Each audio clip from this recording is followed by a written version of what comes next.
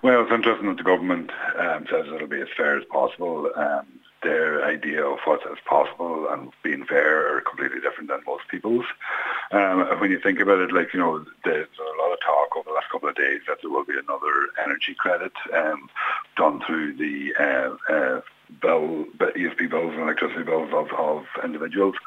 And the reality is that the energy credit, while it does benefit people who are on low incomes and stuff like that there, because everybody has an ESB connection, but the reality is that a multi-millionaire with 10 houses will get 10 energy credits.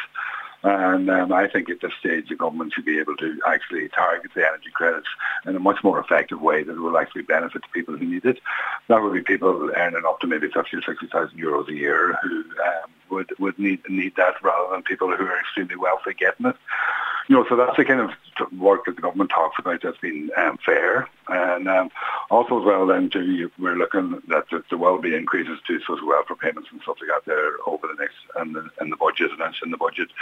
But really and truly, the last year's budget, even just to stand still, and last year you would have had to have an increase of, I think it was about €20 in social welfare payments to stand still. The government introduced a €10 payment.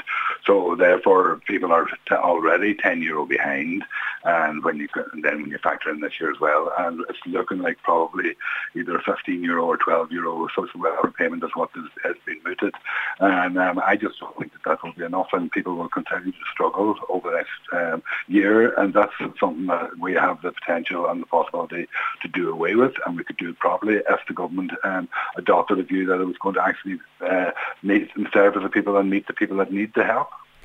They've also endeavoured to help the so-called squeeze middle, those middle income earners. Do you feel that those measures that have been mooted or leaked ahead of today's official announcement, do you think that they'll go far enough?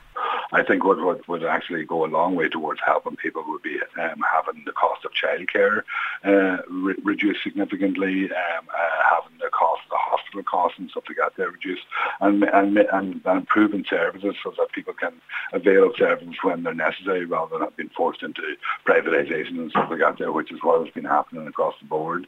And that would actually go a long way towards helping people, rather than a €5 and changing your tax rates.